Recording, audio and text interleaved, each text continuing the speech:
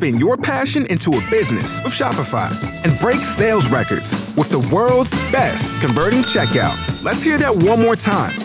The world's best converting checkout. Shopify's legendary checkout makes it easier for customers to shop on your website, across social media, and everywhere in between. Now that's music to your ears. Any way you spin it, you can be a smash hit with Shopify. Start your $1 a month trial today at shopify.com/records. This video was created during the 2023 WGA and SAG strikes. Without the labor of the writers and actors currently on strike, Ahsoka wouldn't exist. Learn more about the strike at the link in the description. What's up, everyone, and welcome to the weekly Q&A. Our first question comes from Oncoming Storm 7 and K.A. Hillman, and they ask if Baylan and Shin had to bleed their lightsabers to create the orange color. Yeah, so where do orange lightsabers come from? We don't know yet, outside of there is something called a colon crystal that was in the Master and Apprentice book by Claudia Gray. This is something different. I don't think we're going to find out in this series. I think that Dave Filoni made them orange for a purpose, a storytelling purpose, to show that they're not quite Sith, not fully dark side. I mean, they are dark side, but they're like still a little bit attached to the Jedi in some ways, like Shin's Padawan braid, and Baylan seems sad at the idea that he might have to kill Ahsoka. So I think there's a storytelling purpose behind it, and then at some point in a book or a comic, we'll find out specifically how they're made. Or we won't. Maybe not. I mean, there doesn't have to be an explanation for everything in Star Wars, and that's just... Yes, there does. No. I mean, I think that they did have to do something along the lines of bleeding their crystals. Obviously, it's not fully bled to be dark side, so... You think it's like a half-assed bleed? Yeah, I think that it's shoddy craftsmanship is what it is. Baylan's like, I don't want to go full red. I'm just going to bleed it just a little bit. Yeah, you gotta like add a little more anger to it every day to keep it orange, keep it from turning green or blue or whatever other color. That'd be interesting if it wasn't quite bleeding it on purpose, but just over time that happened. That doesn't really make as much sense for Shin, I don't think.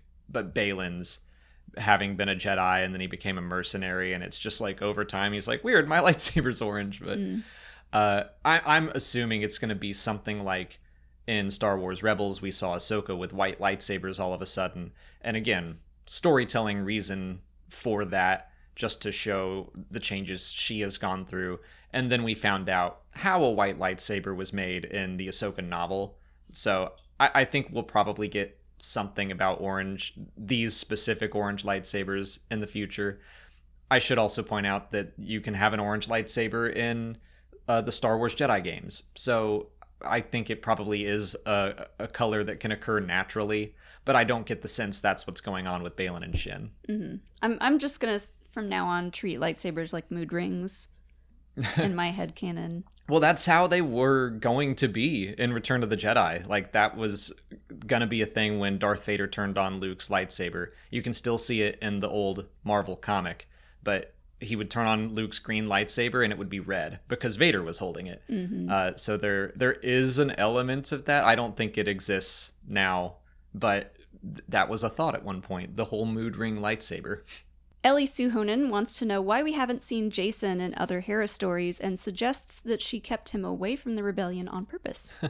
I think that's the likely answer. You know, Hera is involved in this big galactic war, doesn't want to put her son in danger, so maybe there was a rebel daycare somewhere, some safe system that all the kids got to go hang out at. There had to have been. I mean, Jason's not the only kid around. I'm sure other people that are part of the New Republic have children. And there's like Sunspot Station was the secret rebel prison, so maybe they had a secret rebel daycare as well. Yeah. But now I'm thinking if Jason and a bunch of other kids got to go there, Snap Wexley was just like left at home.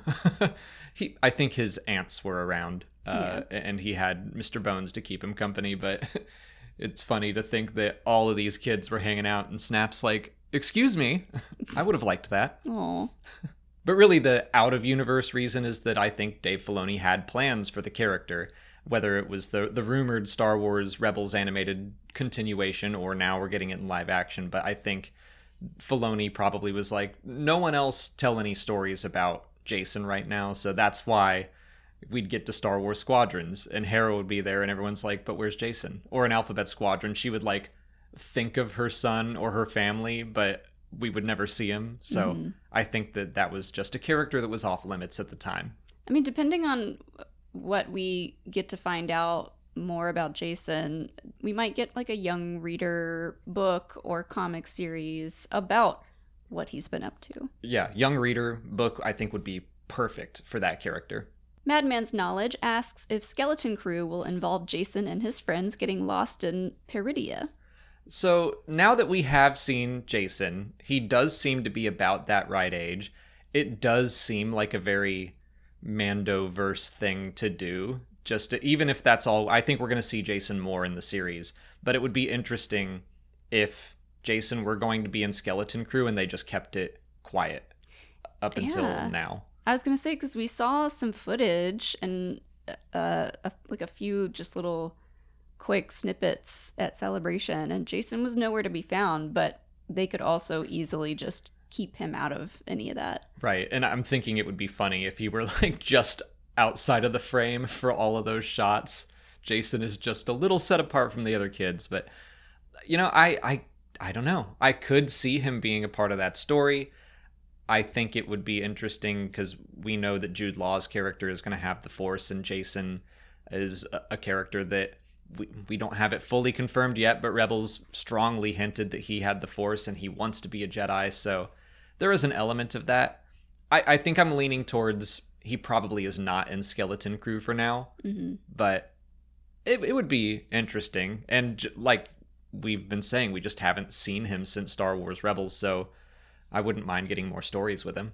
Yeah, I kind of would prefer it if you weren't in Skeleton Crew, because again, we still don't know much about Jason, but I don't want Jason Syndulla to come into a show like Skeleton Crew and overshadow everyone else and have everyone asking like, what's Jason gonna do? Is he gonna like become a Jedi in this show? Like, I want that show to be not really involved with the Jedi as much. I think that's true. That yeah, including Jason in that will, I think, dominate a lot of the conversation surrounding it. And I'm excited about Skeleton Crew for the fact that, yeah, it's Mandoverse, but it is going to be all new characters as far as we know, except for Vane, that pirate from Mando Season 3. Now a word from our sponsor, Babbel. If you have an upcoming summer trip abroad, my go-to travel hack is Babbel. Whether you're a seasoned traveler or embarking on your first adventure, communication is key to fully experiencing a new culture. That's where Babbel comes in. Babbel is the language learning app that sold more than 10 million subscriptions. Thanks to Babbel's addictively fun and easy, bite-sized language lessons, there's still time to learn a new language before you reach your destination. I took Spanish in high school and college, and completing the short lessons on Babbel has been a great way to refresh my understanding of the language again. You only need 10 minutes to complete a lesson, so you can start having real-life conversations in as little as 3 weeks. The lessons are expertly crafted around real life, so you can learn to have practical conversations. And there are a ton of ways to learn with Babbel. Beyond lessons, you can access podcasts, games, videos, stories, and more. Plus, it comes with a 20-day money-back guarantee. Shriwook and Huttese aren't options yet, but you can choose from 14 languages, including Spanish, French, Italian, and German. Start your new language learning journey today with Babbel. Right now, get up to 55% off your subscription when you go to babbel.com/Star Wars. That's babbel.com/Star Wars for up to 55% off your subscription. Babbel, language for life. Dunsparce for Prez wants to know how humans like Morgan Elsbeth can become Night Sisters. Well, I guess that's a question operating under the assumption that Morgan is human, which might not be the case. I just assumed she was full-blooded Night Sister. I mean, she doesn't look quite the same as some other Night Sisters that we've seen. Her skin isn't completely gray.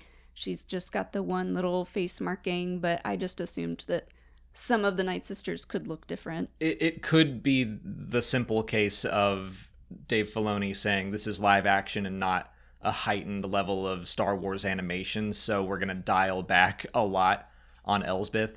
I do think she looks human, And my wild theory is that maybe she is using magic to hide her true appearance. I think it would be kind of awesome if, and part of this is that her hair looks different than it did in The Mandalorian. So like maybe over the course of the season, she'll look more and more like a classic Night Sister, and by the end she'll look like Mother Talzin, and she's floating around in a big green bubble, shooting lightning everywhere. Like, I think that would be pretty cool.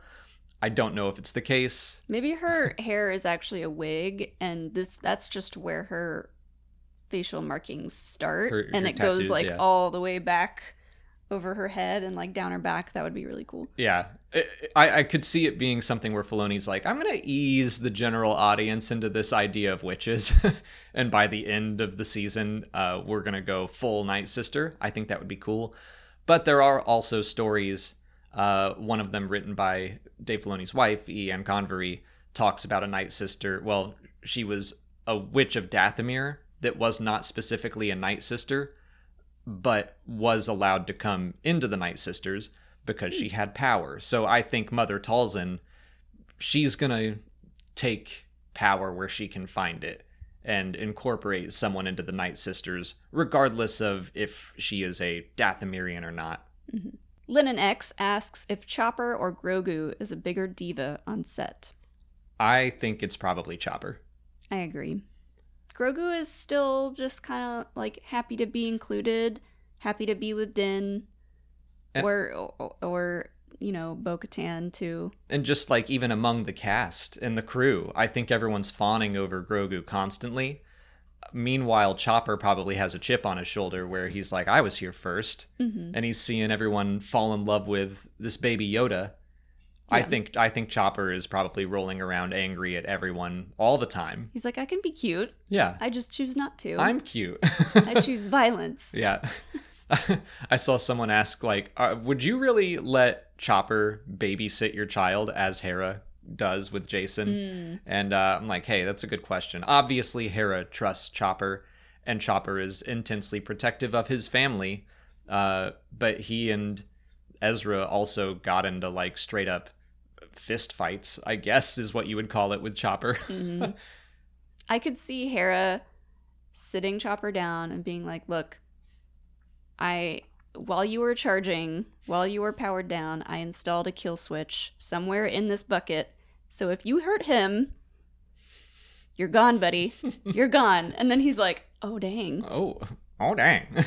That was my best Chopper impression. It was bad. I don't think Hera would have to do that. I think that Chopper would be very protective of Jason and would treat him perfectly well. It's strangers that Chopper's like, I don't care. Mm-hmm.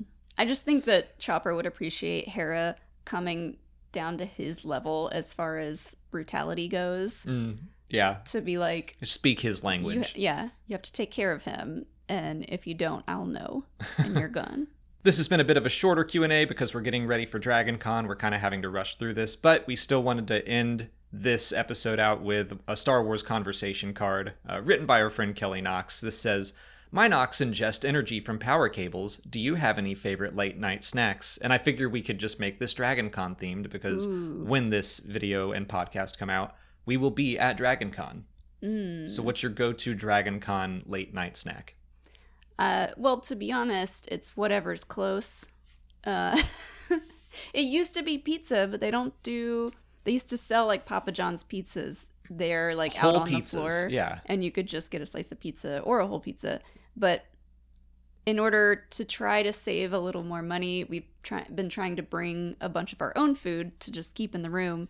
So nacho cheese Doritos, Cheez-Its, I like a good, like, salty, sweet, like, peanut mix. Something with, like, a little bit of both in it. Mm-hmm. But yeah.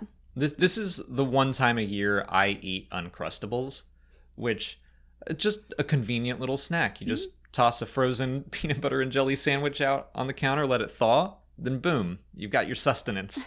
But a late night snack, it's not a snack, but... Pedialyte powder is definitely something that that's not has a snack. saved me. That's a necessity. That's a life-saving elixir. Yeah, I'm more of like a salty I guess, snacker, especially when it comes to nighttime. And I would say I'm more sweet. Like, yeah, you bought all the chip snacks and I bought all the cookies and brownies. And so we'll just sit and we'll enjoy our separate snacks our own way. Although one of our friends is bringing ramen. Right. Which I'm curious to see if anyone actually makes any, but I have been known to make ramen late at night before, before bed, so I could give that a shot. He's going to bring an electric kettle. Another of our friends in another room, genius move. They're bringing an air fryer and pizza rolls, and I'm a little bit jealous. I might be like late night knocking on their door, like, let me in. Our air fryer is huge, and the only thing that scares me about that is how hot it gets, and I'm like, someone's gonna get burnt. They're gonna take the shelf thing out and burn themselves. Yeah, it's hot and loud, but yeah, those are our favorite. Just like late we are night, during DragonCon. Hot and loud. Those are our favorite late night DragonCon snacks. If you're at DragonCon this weekend, come say hey. We'll be around. But that's it for today. So what do I say after that? So get out of here. Scram. Go watch another video. If you haven't already, please like this video, subscribe to the channel. Follow us on Twitter, Instagram, Facebook, and TikTok. And as always, thanks for watching, and may the Force be with you.